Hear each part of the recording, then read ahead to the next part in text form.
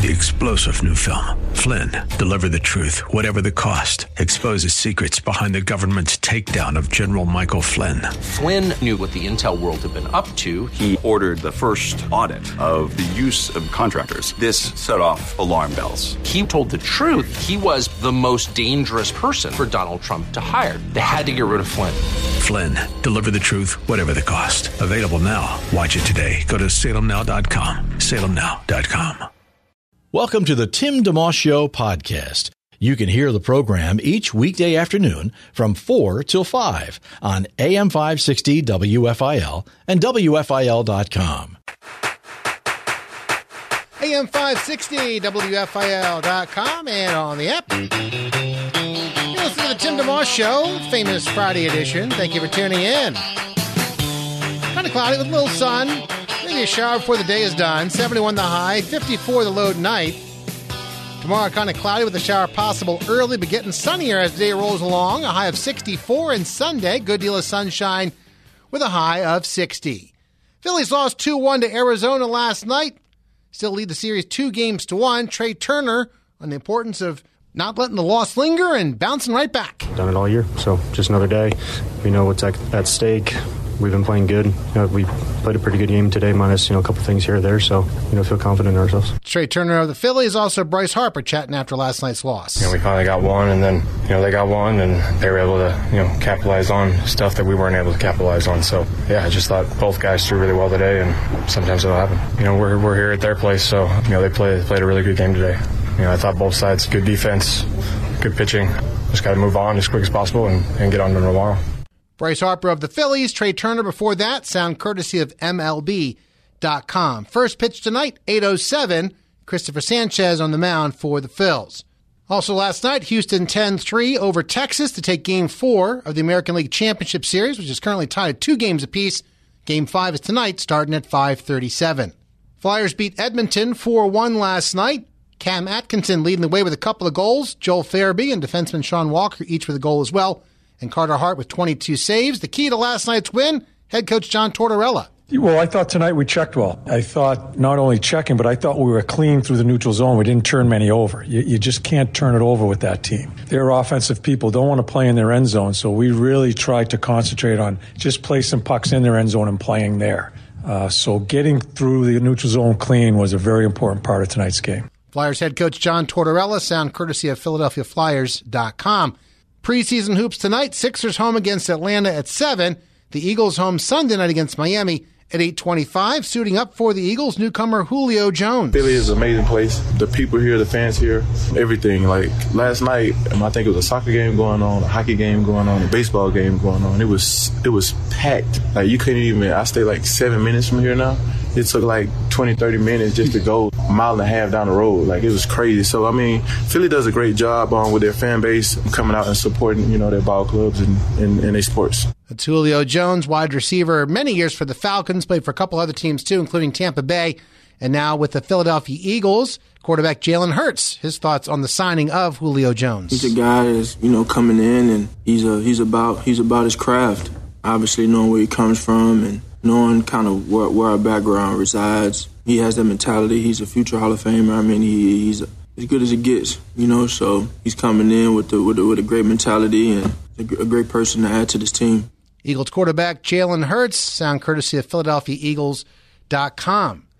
Tonight in Hershey at the Giant Center, it's the Gaither Homecoming Celebration Concert. It's also happening tomorrow afternoon. You can get a 1-day or a 2-day ticket.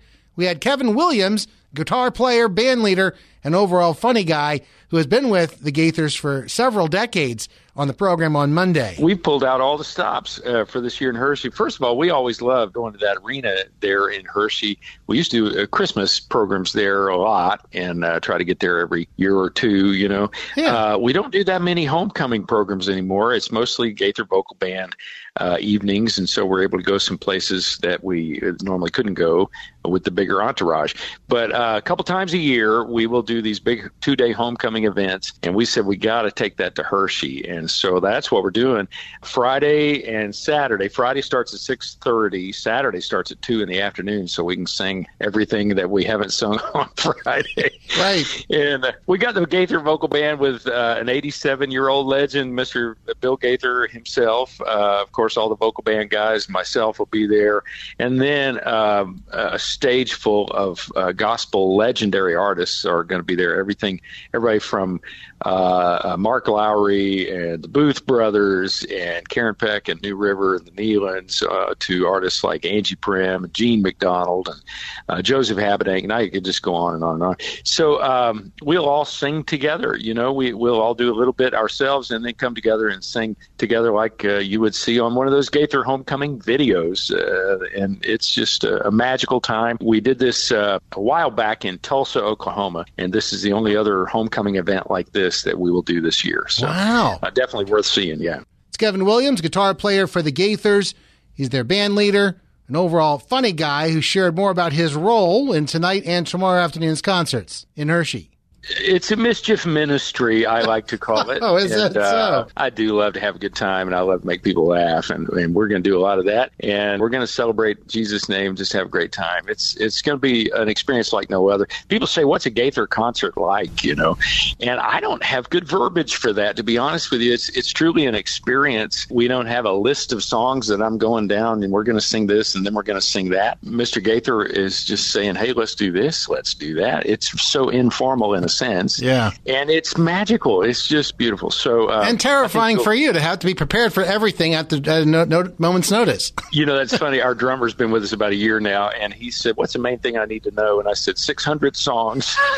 And he said, are you serious? I said, I'm deadly serious about this. Yeah. There's such a catalog of not only Gaither material, but our other artists that we will back. Jason Crabb will be on there, and this Chris Blue that won The Voice a few years ago, he'll be on. So, yeah, there's a lot of material to learn, and I never know what we're doing. I just hang on. That's Kevin Williams, guitar player and band leader with the Gaithers, mischief maker, too, who further elaborated a bit on what it's like to be on stage as this is unfolding. It's funny, you could have your song already that you're going to sing when you get on stage, and Mr. Gaither might change that as soon as you get out there. And he might not tell you, and so all of a sudden the band is playing, the band is playing something that you think might be a mistake, and now you realize, oh no, I've got to sing that, it's really different. And he just follows that beautiful sensitivity of his in the moment. So that's the most unnerving part for me, and has been for the 31 years, is what are we doing next? And he'll turn around and he'll say, such and such. And then he doesn't speak very clearly sometimes. His enunciation, is quite different because he stutters and that kind of thing. And so he'll turn around and go, blah, blah, and which, of course, is the King is coming. And so, we've learned to kind of manipulate around that and deal with that. I think that's what makes it incredible. This sounds like the Israelites having to not only make bricks, but without straw, they have to find their own straw. Yes, exactly right. We're finding our straw on the Gaither stage. You're exactly right. Again, that's Kevin Williams, who joined our program on Monday, in concert tonight at the Giant Center in Hershey, and tomorrow afternoon as well. You can get a 1-day or a 2-day pass, Gaither.com for more info on that. Andy Napier from Trans World Radio also joined our program. That was Wednesday of this week, talking about the wind-up radios we're trying to send to Africa. When we're talking about Africa, many parts of that continent don't have electricity. Also, in many cases, you're talking about poor people that can't even afford batteries for a radio. So what we decided was, let's provide wind-up radios. And these wind-up radios have AM, FM, and shortwave. They can pick up, no matter where you are in Africa, you'll be able to pick up a TWR signal. But then on top of that, they even have this emergency light so that you can, let's say that you're living in a village that's out from the city, there's no electricity, it's dark at night. They can even turn on that emergency light, this bright light, and they can use that in their home or outside as they listen to the radio. Wow. So what's really neat about these is that not only does it have a light that they can use, but it's the light of Christ that's coming through the airwaves, through that radio, and into their lives. Dandy Napier with Transworld Radio, TWR, on the program a couple of days ago. If you'd like to step in and help out by providing a wind-up radio for someone in Africa who could use it to hear the gospel and to be blessed, 888-988-5656, 888-988-5656, or click the Africa Needs Jesus banner on our homepage at WFIL.com. Thank you to Elizabeth in Lafayette Hill and Leah in King of Prussia who have been part of that. And again, we appreciate your prayers for this endeavor as well. A really packed program already and much more to come. Adam Holz, the director of Plugged In for Focus on the Family, going to be joining us, talking about, among other things, the new movie, Killers of the Flower Moon. We also have Dallas Jenkins, writer, producer, and director of The Chosen, which you can catch on the CW Sunday nights at 8. He's son of the well-known author Jerry B. Jenkins from the Left Behind series. But before we get to any of that, we're going right to our first pair of guests, co-directors of the classic film Airplane. David Zucker and Jim Abrahams, authors of a new book called Surely You Can't Be Serious, The True Story of Airplane. How you guys doing? We're great, thank you. Thank you for taking time. We're kind of enjoying the Eagles. Are you? Okay. Yeah, absolutely. Yeah, they're fun to watch. It's true. Even though we're devout Packer fans. Packers are a good team to root for too. Historic franchise. I like rooting for teams that have been around for many years. Yeah. Yeah. Share a little backstory, if you would, on Surely You Can't Be Serious. Has this been going on for you for a long time in terms of putting this together, or is this something you always knew you wanted to do, just now's the right time? Well, we had the idea about 10 years ago, and we wanted to hit that 40-year anniversary, but as it happens, it's the 43-year anniversary, and it's never too late. And so, but we had a great time writing the book, of course, and the main thing is, the three of us, we remained in contact for all these years. I mean, we watched the Packers every Sunday, but we hadn't really worked together in a long time. And this was a joy. And the same dynamics worked, in the past few years, putting the book together as they did years ago doing Airplane.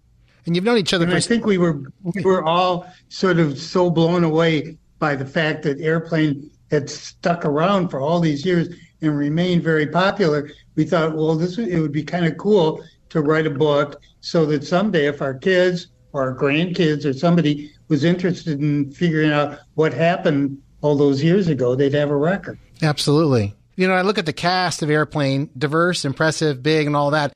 How did you get such a diverse group together? Was it a bit of a snowball effect when one actor kind of finds someone else's in, and then it's new territory being established, so maybe that was also of interest to people who normally wouldn't have maybe done something, especially as first-time filmmakers? We started out with the serious actors like Stack, Bridges, Graves, and Nielsen. They were kind of the first ones to be cast, and that was the studio was okay with it. I don't know if our casting director was so comfortable with it, because we were pitching a comedy without comedians, and that was a tough one. And then when the actors had differing reactions to the script, Peter Graves threw it across the room and said, "This is the worst piece of trash I've ever read, and it's in the worst taste." And but our executive producer Howard Koch, who was in his 50s, 60s, had called up. He knew Peter, called him and said, "Why don't you come and meet the guys?" And I'm sure he thought we were like these, wild-eyed, drugged-out weirdos, but we were these preppy guys from Milwaukee, and somehow he trusted Howard. Maybe not us, but he was okay with it. And Stack wanted to know who else was going to be in it. Leslie thought, he told his agent, and we say this in the book, don't tell them this, but I'd pay them to do it. Leslie got it from the start. Wow. He loved it. Wow. And Lloyd Bridges actually was convinced to do it because his kids, Bo and Jeff, kind of read the script and talked him into it. And that's pretty much what happened also to Peter Graves. I think his wife and his daughter were very much in favor of doing it. What do you think Airplane's biggest contributions to comedy have been when you look back at it now, all these years later? Well, it's hard to tell we're kind of inside the forest, but in the book, a lot of people who came after us comment on what an influence it was. And like Bill Hader says, they didn't realize straight people, serious actors could be funny. And I think it was our natural instinct. Well, I don't think we never aimed any higher than you don't have to take things seriously. And when, we had no political agenda or anything like that when we made Airplane. And when you think about this, something very endearing about that whole notion, you don't have to take yourself so seriously. You don't have to take a lot of stuff so seriously. And when you don't, and when you can have a laugh at your own expense, that's kind of fun and endearing. And it really did change the perspective of whatever comedy writers and directors came after us. I think they started thinking about it differently. In the book, one of the pages that I found interesting was the Zaz 15 rules. Very insightful. Not time to go into all of them now, but when did that? Like when was the 15 done? Like when did you get to 15? Because there's a lot of learning, I'm sure, that goes into coming up with them. I think we started thinking about what went into our comedy probably in 72 when we first opened our show in LA. And one of Jim's friends from back in Madison saw the show and said, yeah, the show was great, but there was one scene when the straight character was being funny and the funny character, and so you can't do a joke on a joke. And so, boom, that was our first rule. And then I think we got other rules as we went along, and we really used them as a kind of a shorthand to save time.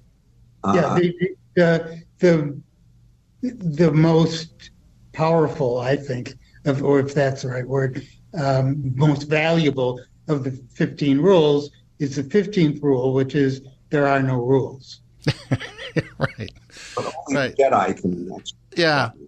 Hey, David, I understand you're going to be at the Free Library of Philadelphia Monday the 23rd at 7:30. What's happening that night, and how do you folks want to attend? What's in store for them? But it's going to be all about me. Right. And David, you're going to be dancing, aren't you, David? I can do. I've practiced tap dancing, and that'll draw a crowd. That'll draw a crowd, and I do tricks while I sign the book. So anyone who wants to see that, and people will be surprised at how good I look, I think. Okay. A little Q&A, maybe a chance to chat a little bit about I love to answer questions because I actually know the answer. Yes. So yeah, that's a great perk. Hey, thank you so much, David Zucker, Jim Abrahams. Thank you so much for taking time today. Yeah, make sure you keep David's questions very limited. Yeah, with no big words. I'm with you there. David Zucker, Jim Abrahams, co-directors of Airplane, joining us on the program today. Quick break. Come back with Adam Holz from Focus on the Family's Plugged In, and also Dallas Jenkins, director of The Chosen. All part of the program. Plus, now that's plenty. All happened today on the Tim DeMoss Show, AM 560, WFIL.com, and on the WFIL app. Have a guest you'd like to hear on the Tim DeMoss Show on AM 560 WFIL? Email timmyd@wfil.com. AM 560 WFIL. It's the Tim DeMoss Show. Glad to bring on board Adam, the real deal Holz. Hi, Tim. From Focus on the Family. You have a new nickname every time you're on the show, you understand. I appreciate that. It's I'll just keep adding them to my my Facebook profile, I guess. That's good. Probably not, actually, but Well, you can. Feel free. Right? Director of PluggedIn.com from Focus on the Family and the Plugged In Show podcast and many other endeavors I know nothing about, I'm sure. But today's a special day. It's our Famous Friday show, and I wanted to pick your brain on a few things. Before we do that, just give that reader that elevator speech so folks know a little bit about what you are doing with Plugged In. Yeah, Plugged In is Focus on the Family's media discernment website. We review movies, books, television, video games, TV shows, YouTube channels, technology trends, that sort of thing. We want to do two things. We want to be your one-stop shop to know what's happening that's buzzworthy in the culture and that you can know the content that's in there. So if you want to know what's happening in a hot movie and, what do I need to know before I green light it or red light it for my kids? At a deeper level, and I would say this is really our heartbeat, we want to equip and encourage you to think biblically about entertainment and to integrate and really cultivate that biblical worldview so that you can do that work on your own, even if you don't have a chance to go look at Plugged In's reviews, that you're learning to help your kids ask those critical thinking questions from a Christian point of view. So that is what we're about. We publish about 25 reviews a week of different things. And as you mentioned, we have a podcast as well called The Plugged In Show. It's amazing, and you'll never be out of a job because there's so much to review. Right, there's so much to review. Absolutely. Yeah. And in addition to, I mean, you may have said it there, but movies, but there's all the other worlds of gaming and so much to tackle. I guess movies is the main focus, but people come to you for all kinds of things too, the books and everything else. Yeah, movies are our bread and butter. I mean, just in terms of percentage of traffic, but even for the things that maybe don't get as many, views, they're important things that are shaping our kids and shaping our culture. So we want to give you what you need to know about those things. Yeah. Well, to have you on today is great because it's actually very timely in a lot of ways. Already had on the program David Zucker and Jim Abrahams, co-directors of the film Airplane, the classic. And they have a book out called Surely You Can't Be Serious, The True Story of Airplane. So love that. Yeah. I mean, you have to be a certain age to get the joke, but you and I both get the joke. Yes, that's right. Now, interesting. So it was interesting conversation. I get these opportunities every now and again to have guests on who, I don't know what they believe, where they're coming from with the Lord or anything like that, but just to talk about some piece of culture that people know about. In those conversations, I certainly look for the good and what can be gleaned and what insights I can get while avoiding perhaps certain things that aren't what I would normally be looking into or looking after, so to speak. At Plugged In, what's different for you is you are presenting to people different content that's already been created and helping them sort through it. So it's not as though you're trying to necessarily sell a book or sell a movie or something.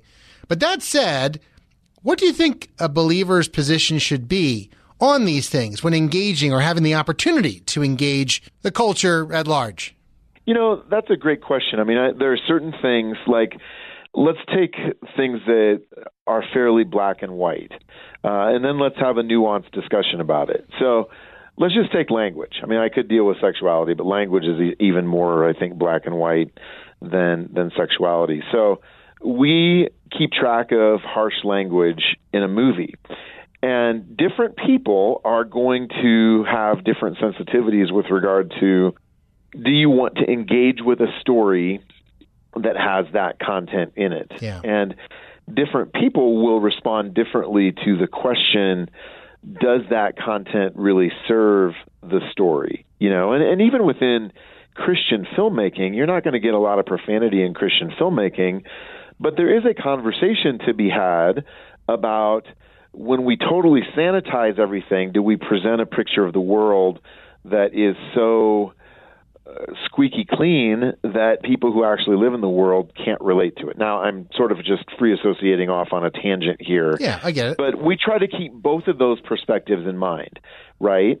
Wolf of Wall Street, for example, is a very well-told cautionary tale about what happens when greed can, just absolutely consume somebody. Yeah. It's also got something like 500 F words. And so one of the questions that I began asking myself, even before I started working at Plugged In, I remember back in 1999, I saw the movie American Beauty, and Kevin Spacey's in it. It's about a 40-something man at that point who's having really kind of an existential crisis, and he comes right up to the brink of having an affair with his daughter's best friend, who's in high school, played by Mina Suvari, and then kind of has this come to his senses moment of, what are you doing? What am I doing?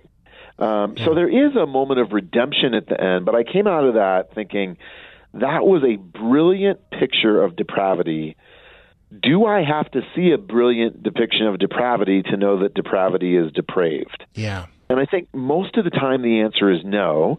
And I think some of the time we may want to see something to participate in the conversation, but I think a lot of times we can also participate in those conversations without exposing ourselves to, to filth, really. Yeah. And I think that we also make a distinction between, and again, there's a degree of subjectivity here. I actually have an easier time dealing with an R-rated movie that's telling a serious story and has some serious content issues because there's a point to be made than a gratuitous and silly PG-13 movie that the content may not be as bad, but the worldview's awful, there's no consequences, and we're invited to just laugh at things that are sinful. I'll take the serious R-rated movie over a silly PG-13 comedy that invites me to belittle sin almost any day of the week. But, I think all of this goes into what Paul talks about in 1st and 2nd Corinthians with gray areas, right, with things that are disputable matters. And he says a couple of times, he's quoting a saying, he says, you say everything is permissible, and then he comes back and says, but not everything is beneficial. And then he comes back and says it later, everything is permissible, but not everything is constructive, and I won't be mastered by anything. And so I think asking the question with our entertainment choices, Tim, is it beneficial? Is it constructive? And we can wade into a hard story that actually has some redemptive outcomes. And we also might want to say no to some things that, even though it's not that bad, actually what's there is a total waste of time. Interesting. That's good. If you're just tuning in, chat with Adam Holz from Focus on the Family and Plugged In. You said a lot of good stuff there, and I'm thinking a case in point of what you're talking about, a film that actually is out today, I believe, on pluggedin.com. The review of Killers of the Flower Moon just went up. And that's R-rated, right? It's a biography. It's a history thing, but a crime and a drama. But it's not squeaky clean by any stretch. No, it's not. And it's one of those things. I think the other thing that we often deal with is what I have termed the relative judgment versus the absolute judgment. And actually, this Martin Scorsese film, relative to a lot of the other things that he's done, The Revenant, Wolf of Wall Street, I mean, you can just go down the list. He has some really dark stuff. Yeah. This one has quite a bit of violence, but it doesn't have that much sexual content, and it doesn't have, relatively speaking, nearly as much profanity as some of the films he has made in the past have had. And so it's one that is looking at the Osage Indian tribe in Oklahoma and how they ended up on land that had oil on it, and everybody basically tried to bilk this people out of their land, including beginning to murder them. And that's the story that's being told here. It's a really interesting story. Relative to his other R-rated movies, it's not as graphic as some, but it's still a gritty story, right? Do you want to take 2.5 hours to engage with that story? And I think that we want to be intentional, right? What's the point of engaging with a hard story? And there may be a very deliberate point, and there may not be. Interesting. Well, then jumping back in time, and when we began the conversation here, mentioning our earlier guests, David Zucker and Jim Abrahams. Very pleasant guests, great guests. I enjoyed having them on, the co-directors of Airplane and this new book, Surely You Can't Be Serious, The True Story of Airplane. They have what I would call in the book something called the Zaz 15 rules, because it was David Zucker and his brother as well as Jim Abrahams making up the ZAZ. And looking at this, it's really interesting stuff. Like, number one, it's called joke on joke. 2 jokes at the same time cancel each other out. If the joke is in the background, the foreground action should be serious and vice versa. Focus on one joke at a time. And the rest of them are like this. This is stuff they have learned over the years in all the films they've done. And it's like, 10 Commandments, but 15, and it's Zaz, right, not God. But it's like, from a creative standpoint, and if you're looking to make films, you can learn a lot from these guys. Right. So I'm just saying, when I read, I tend to look for the positive, but as you say, be very careful about what's surrounding and help there be something positive that comes out of it. And then even then, sometimes you just have to say, you know what, I'm going to pass on this. Right. I love what you said earlier, to reflect. You don't want to create such a sanitized view of life that you're ignoring the harshness and the brokenness of the world. But do you need to overexpose yourself to it, or do you need to expose yourself to a certain thing just to appreciate it? I don't have to do all of that. No. That's exactly right. And what I think is interesting about your example with their rules, I think what it illustrates is that skilled storytellers know what they're doing. They're very deliberate, and they're very intentional. And every piece of artistic expression and commercial expression, and I mean commercials like literally, like commercials, every one of those stories has a worldview. And those worldviews are all shaped by the creators. And most of the time, we will get worldviews that are kind of jumbled up. There are things that are going to be in sync with what we hold to as Christians, and there are going to be things that really are working against it. And so I think just asking the most basic question, I had a professor in college, my Shakespeare professor, best teacher I ever had, and she would start every class discussion with the question, what's going on here? And so before she would let us interpret Shakespeare, she said, you need to look carefully. We have to observe. We have to see. And she talked about King Lear.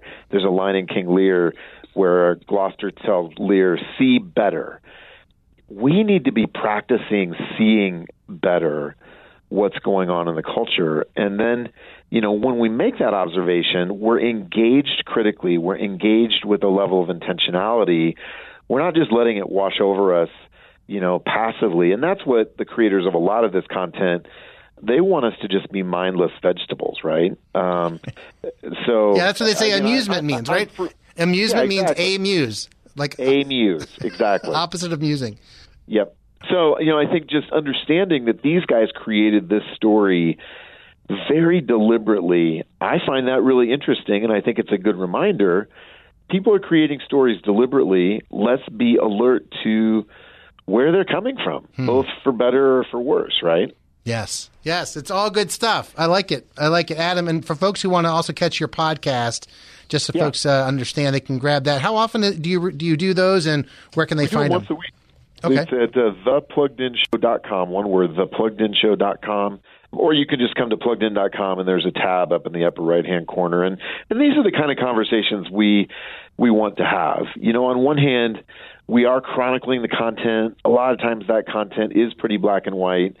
But we also understand that there's a bigger conversation here, and we want to equip you, especially as families, to be having that. I think that's my heartbeat, is that what we do would help you as parents to shape your kids so that they're able to think critically, because they're going to go out into the world, into this marketplace of images and ideas and values, and have to sort it out. And they need to practice doing that with us at home if we hope to have them be able to do that successfly, when they eventually leave the nest. That's good stuff. By the way, what's your Vector? Roger. All those lines. My favorite one is when the photographers are leaving the police chief's office. Let's take some picture, boys, and they take the pictures off the walls. So, it's a funny movie. It is. You got to navigate it carefully, but there are some fun ones in it. By the way, what was funny also in the conversation in the book with David Zucker and Jim Abrahams, the co-directors of Airplane, that we had earlier in the hour, they talked about when they pitched the film Airplane to the movie company, they were getting pushback or resistance, because basically they were pitching a comedy with no comedians in it. It was all actors and actresses they watched growing up on TV who they respected a lot and who were known for their serious roles, but not for their comedy roles. And the script itself has these serious people saying funny things, but with a straight face. It's a very groundbreaking novel idea. So that's part of the reason why. I mean, they created a new genre almost overnight, right? I mean, it became a thing, and it was, I think, in some ways the beginning of our meta culture. And meta is when, culture comments on other layers of culture. And so there was, we're going to take the disaster genre and we're going to use all the tropes, but we're going to wink at you the whole time. Yeah, right. Adam, thank you for carving out time on short notice to hop on the show. We really appreciate it. You bet. Anytime, Tim. God bless you. Have a great rest of your day. Thanks.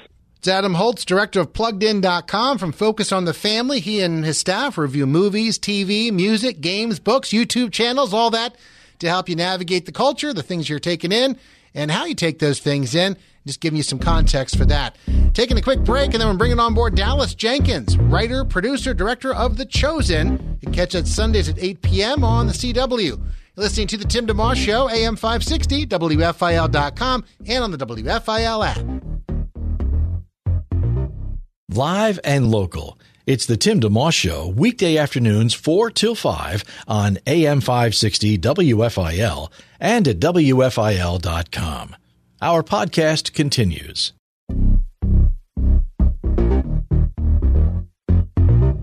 AM 560, WFIL.com, and on the app. You're listening to the Tim DeMoss Show. Bringing on board now, Dallas Jenkins, writer, producer, director of The Chosen, which you can catch Sunday nights at 8 on the CW. Dallas also the son of well-known author Jerry B. Jenkins from the Left Behind series, among others. Dallas, how you doing? Thanks for joining the show. Good. Thanks so much for having me on. Absolutely. I think we have a little common ground here. I think you might know my older brother, Bob DeMoss. Of course. That's wonderful. Thank you. Yeah. He and your dad had a little overlap, and also with the Left Behind series with Tim LaHaye. So, in fact, I was talking to Bob the other day, and he said, yeah, we just saw each other. I'm not sure where you were, but something in conjunction with The Chosen. So that's neat. He's a big influence in my life. So a lot of what I do is because I was in his little shadow, and I was helping him with different things that he did over the years, including working in radio. So very cool. Yeah. Sure. I was going to actually ask you about The Chosen. Maybe I can jump to this even initially. If you could speak about your dad for a moment, Jerry B. Jenkins, and the influence that he had on your life as it pertains to The Chosen, but also in general, just spiritually speaking, things you observed about him or things that you wound up being taught by him directly. Yeah. So my dad's had a huge influence on me and The Chosen in multiple ways. One of the ways has been the fact that when he did the Left Behind books, which became an international phenomenon, I saw him not get arrogant from that. I saw him get humbled by it. I saw him realize, okay, I'm not this good. I'm not responsible for this much success. I need to make sure I'm focused on the work and not trying to avoid criticism or gain praise. That has influenced me significantly as The Chosen has grown, as The Chosen has increased its reach around the world to an overwhelming degree. Way more, of course, than when we started, where we were starting from scratch.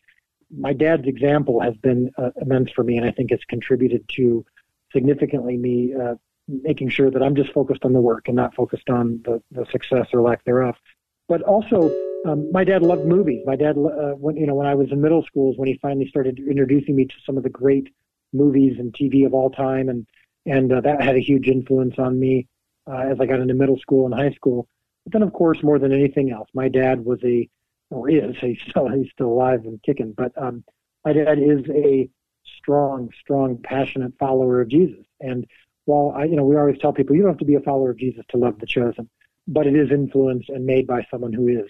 And my dad had a huge role in that by being an amazing father, an amazing husband, and by living out an example of living and attempting to be like Christ. And that of course, is informed not only my life, but ultimately I don't think it's possible for me to have made The Chosen without knowing what I know and seeing what I've seen and being led by someone like my father. I love that answer. Actually, I had heard an interview you did with Kirk Cameron where you shared kind of along those lines something very important, I guess is the word, the story about the 5 loaves and 2 fishes, which would also kind of piggyback on what you just said there about what your dad said. This is not all about me, or I didn't do this, but I just did what I was supposed to do, and I had no idea it was going to happen. But look what happened. Yeah, the Chosen, I always say, was birthed from failure. My movie was that came out in 2017, bombed at the box office. I was left with little to no future as a filmmaker. While I was licking my wounds, God met me there, and a man felt led by God from across the world, out of the blue, to reach out to me and just say to me, remember, it's not your job to feed the 5,000. It's only to provide the loaves and fish. And that concept changed my life because I'm someone who did think about results and did think about trying to be successful or famous or achieve something. And I realized my goal, my job is just simply to make the best loaves and fish that I can. And the multiplication just isn't up to me. And that changed my life. And it's what allowed me to do this show in a way where I'm not influenced by the response. And I don't think the viewers would ever want me to be. I don't think I should be on that kind of shaky ground. And so whether it's a YouTube video calling me a heretic or a YouTube video calling me the greatest thing ever and that my show has changed their life, my job is to not focus on that. My job is to make the best loaves and fish that I can, the best TV show that I can, that can be entertaining and impactful for believers and non-believers, that doesn't violate the character and intentions of Jesus in the Gospels.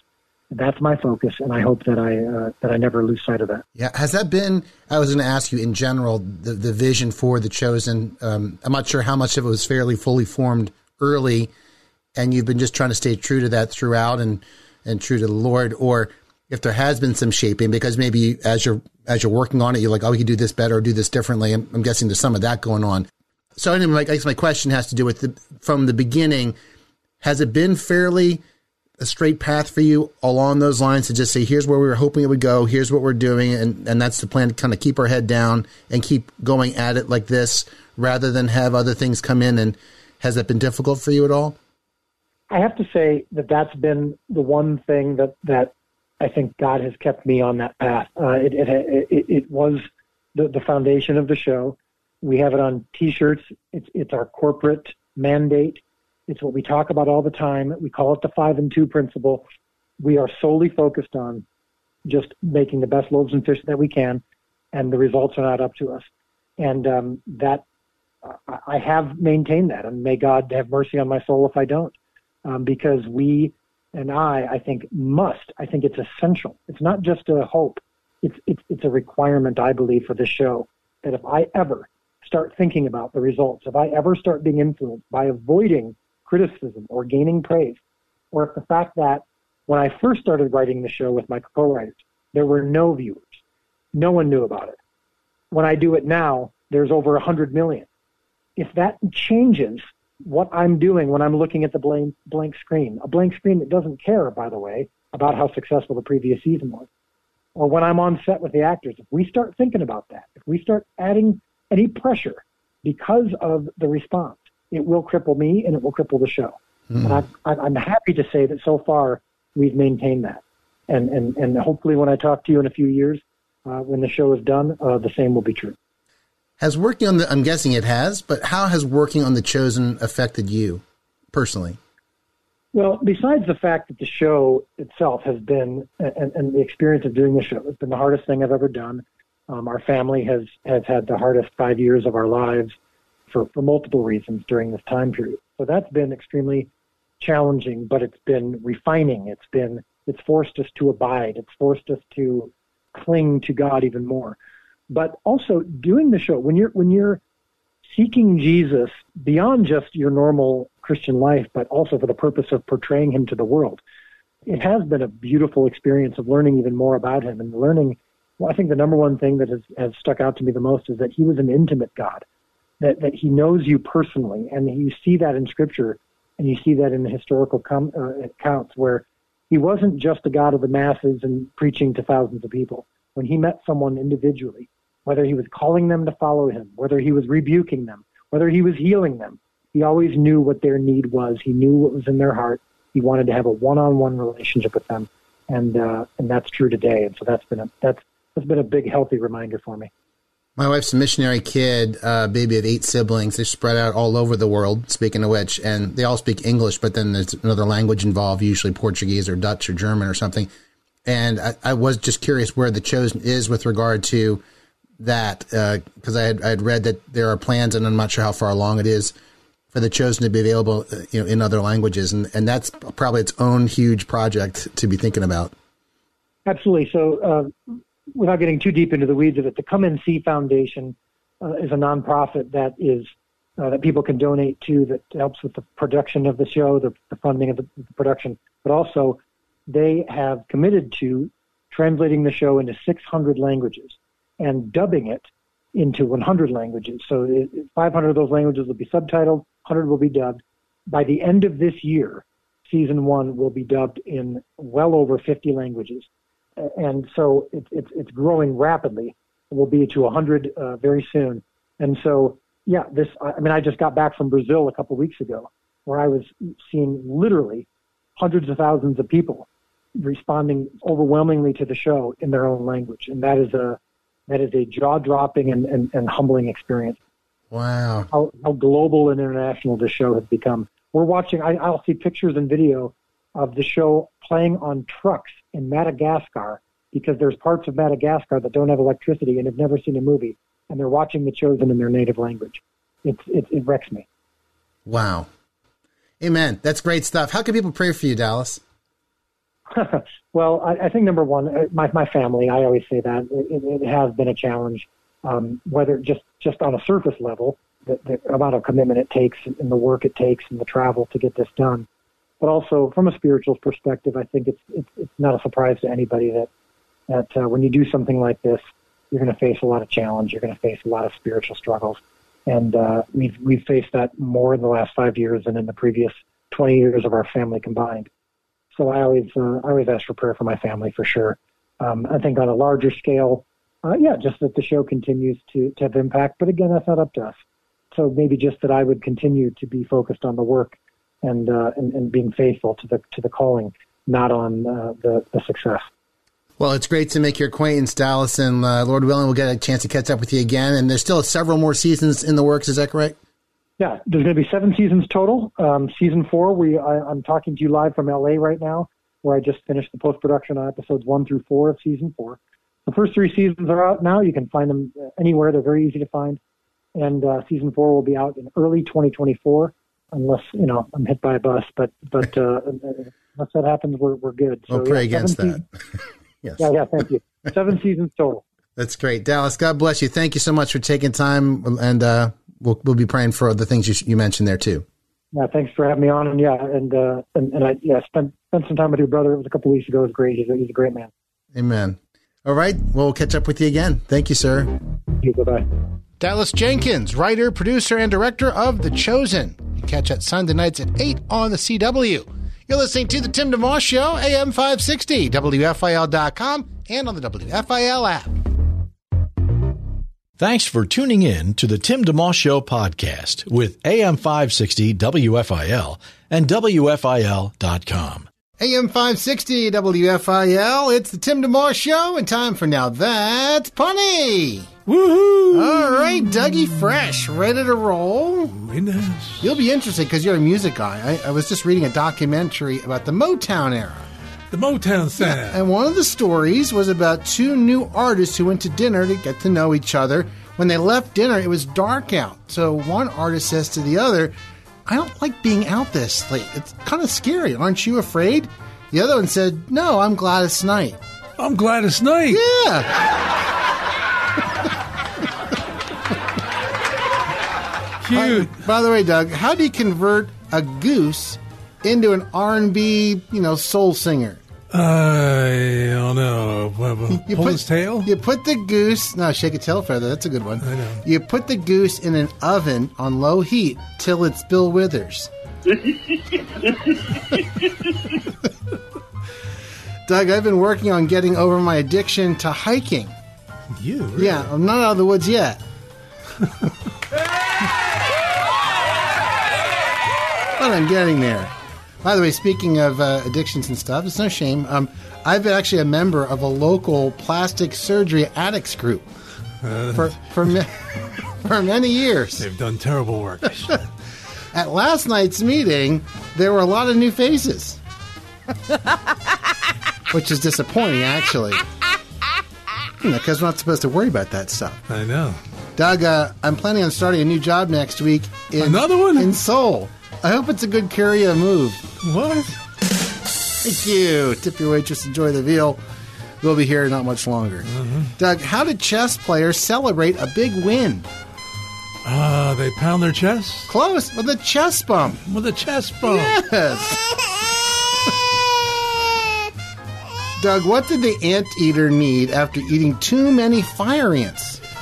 An antacid. Yes! You stole it. Antacid. You barely got it out, but you did. I said it. And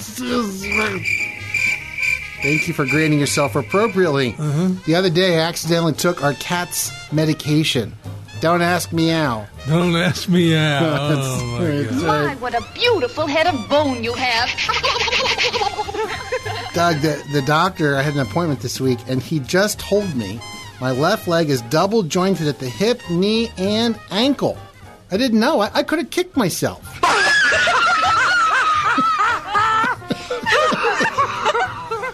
Doug, I got food poisoning last week. A lot's happened this past week. In case you hadn't noticed. It was from a German food truck in my neighborhood. It was the worst. The worst? The worst. That's the name of the truck? The food poisoning was the worst. You know what the worst was? The worst was... Excuse me? The worst was trying to get around the sports complex on Tuesday. Impossible. Yes. Impossible. Mm-hmm. It took me 40 minutes to drive from the 45 minutes from the Phillies to the Flyers. I had a reason to stop at the Flyers briefly. 45 minutes to go, what is that, 3 blocks? I know. Doug, Tina told me the other day, she loves me, but she says you need to stop it with the jokes about leftover food. So I told her I would quit cold turkey.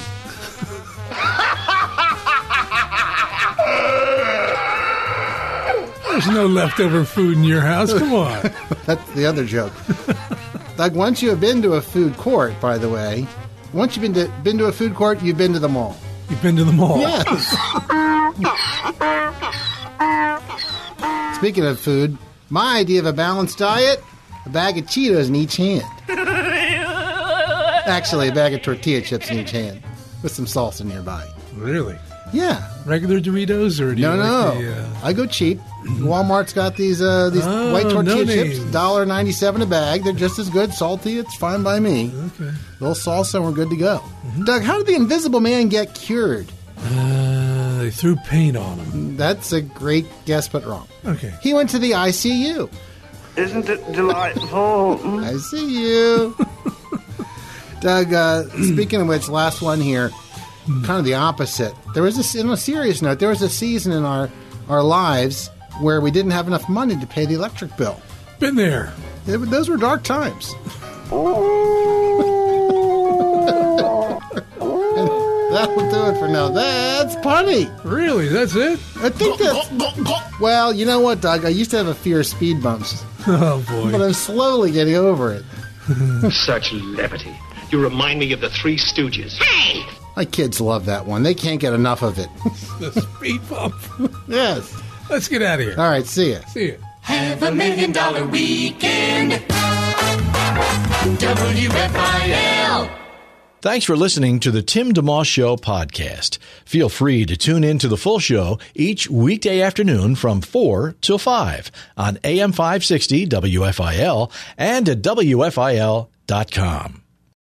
3-star General Michael J. Flynn, head of the Pentagon Intelligence Agency, knew all the government's dirty secrets. He was one of the most respected generals in the military. Flynn knew what the intel world had been up to. He understood its funding. He ordered the first audit of the use of contractors. This set off alarm bells.